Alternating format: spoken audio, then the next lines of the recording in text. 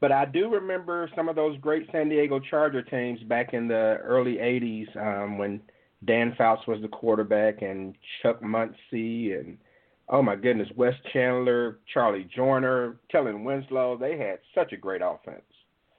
They did, and that was Don Coryell's creation. You know, Don Coryell was the coach. They called their offense Air Coryell. And the news media here in San Diego is really upset that Coryell has never been elected to the Pro Football Hall of Fame. They say that he had what they called a passing tree that had a big checkoff list of receivers or whatever and terminology. And they said that every pro football team today still uses that same model and same, you know, terminology that Coryell invented and developed.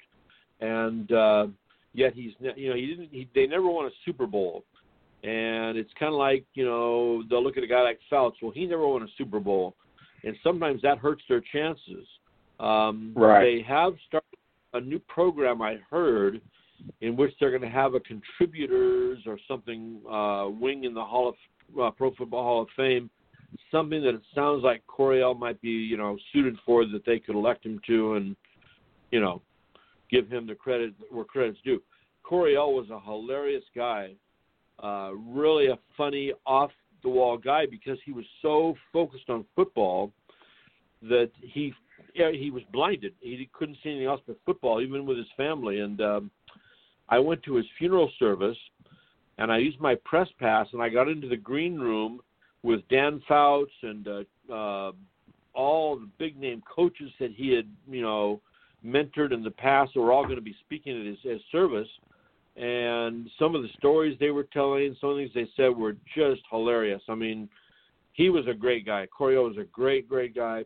And but he was so absent-minded in things. As an example, you know, he had a lisp also. And one of the stories they told was, if you don't mind, I'll tell you one. Like one of the stories was that he lived up on a house that had a big long driveway going up to it. And so one of his jobs every week was to put all the trash cans in the back of his little station wagon he drove and drive the trash cans down and drop them off at the bottom of the hill for the guys to pick up. Well, he'd drive down the hill, and he's already thinking about football, and he'd just drive off and leave the trash cans in the back of his car. Well, the trash day in his neighborhood was the same day that the coaches all went out for dinner after practice as a weekly habit. And they said that they get done with practice and everything, and he'd say, "All right, guys, let's all go out for dinner and have a great meal together. I'll drive." And they said they'd get into his station wagon, and it'd been locked up all day in the sun, and this terrible stench of garbage in the station wagon, and they'd drive off to have dinner with him. And, you know, that was Coryell. He was just a funny guy. And there were other stories, you know, that were kind of like that, too, and just, you know, showed what an interesting guy he was. First of all, first of all, I had no idea he was not in the Hall of Fame. I thought for sure he would be. Yeah, you'd think he would be, but you know, it's like in baseball. You never won a World Series or whatever. A lot of people think that you're nothing then because of that.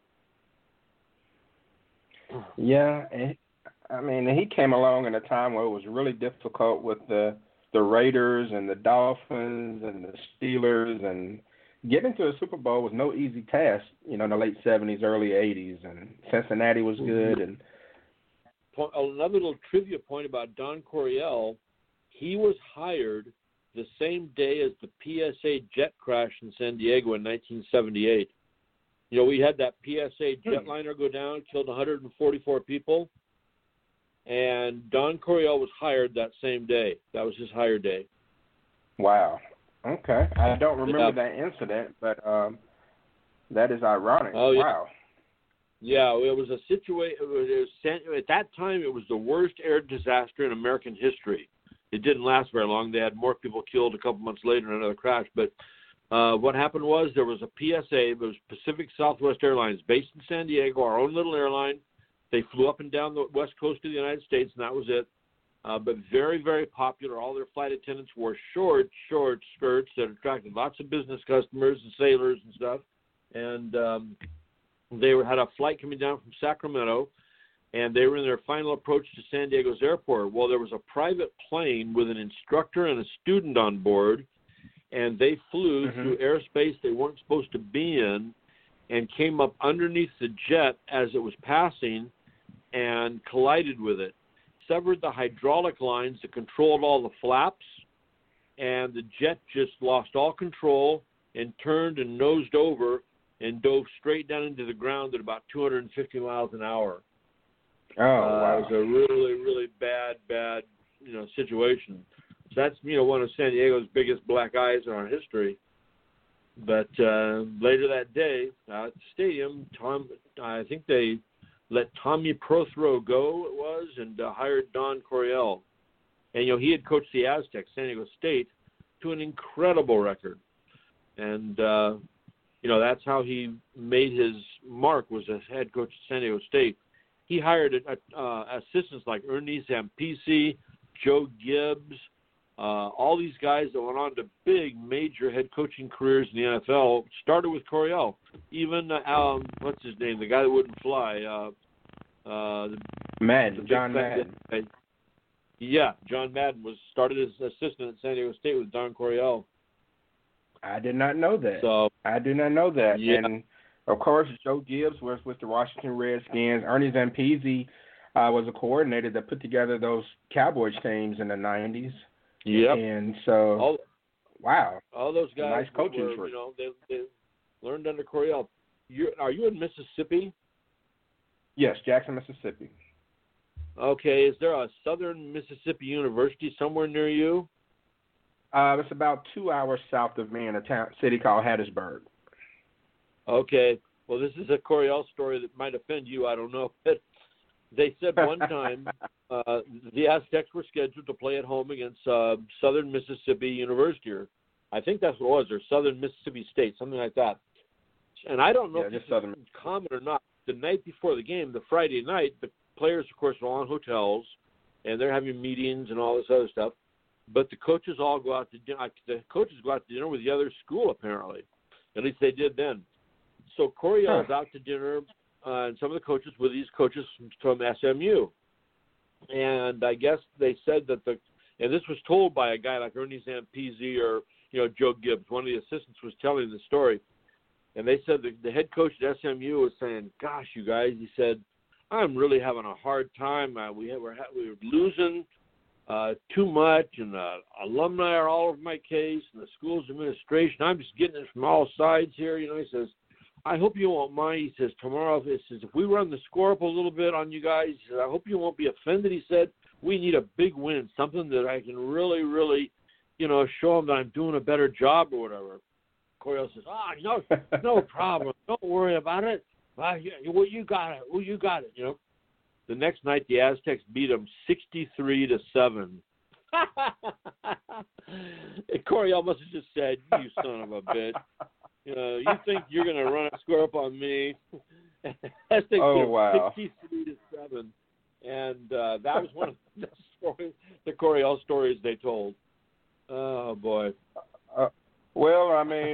Southern Miss wasn't necessarily the strongest school. They got a little better in the 80s, and then in the late 80s, they had a quarterback you may have heard of, and Brett Favre, who kind of put them on the map a little bit.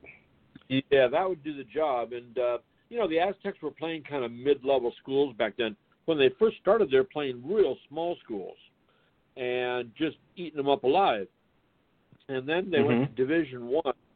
And I know there was a year when they had the Division II championship in San Diego. It was San Diego State against North Dakota State. And then we went into Division I.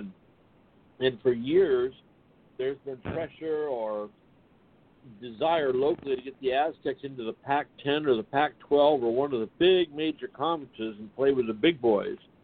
The problem is those have huge, huge athletic budgets that just dwarf what San Diego State has. And that's one of the big issues. I mean, these guys pull in hundreds of millions of dollars just off TV contracts. And the Mountain West is, small potatoes compared to that.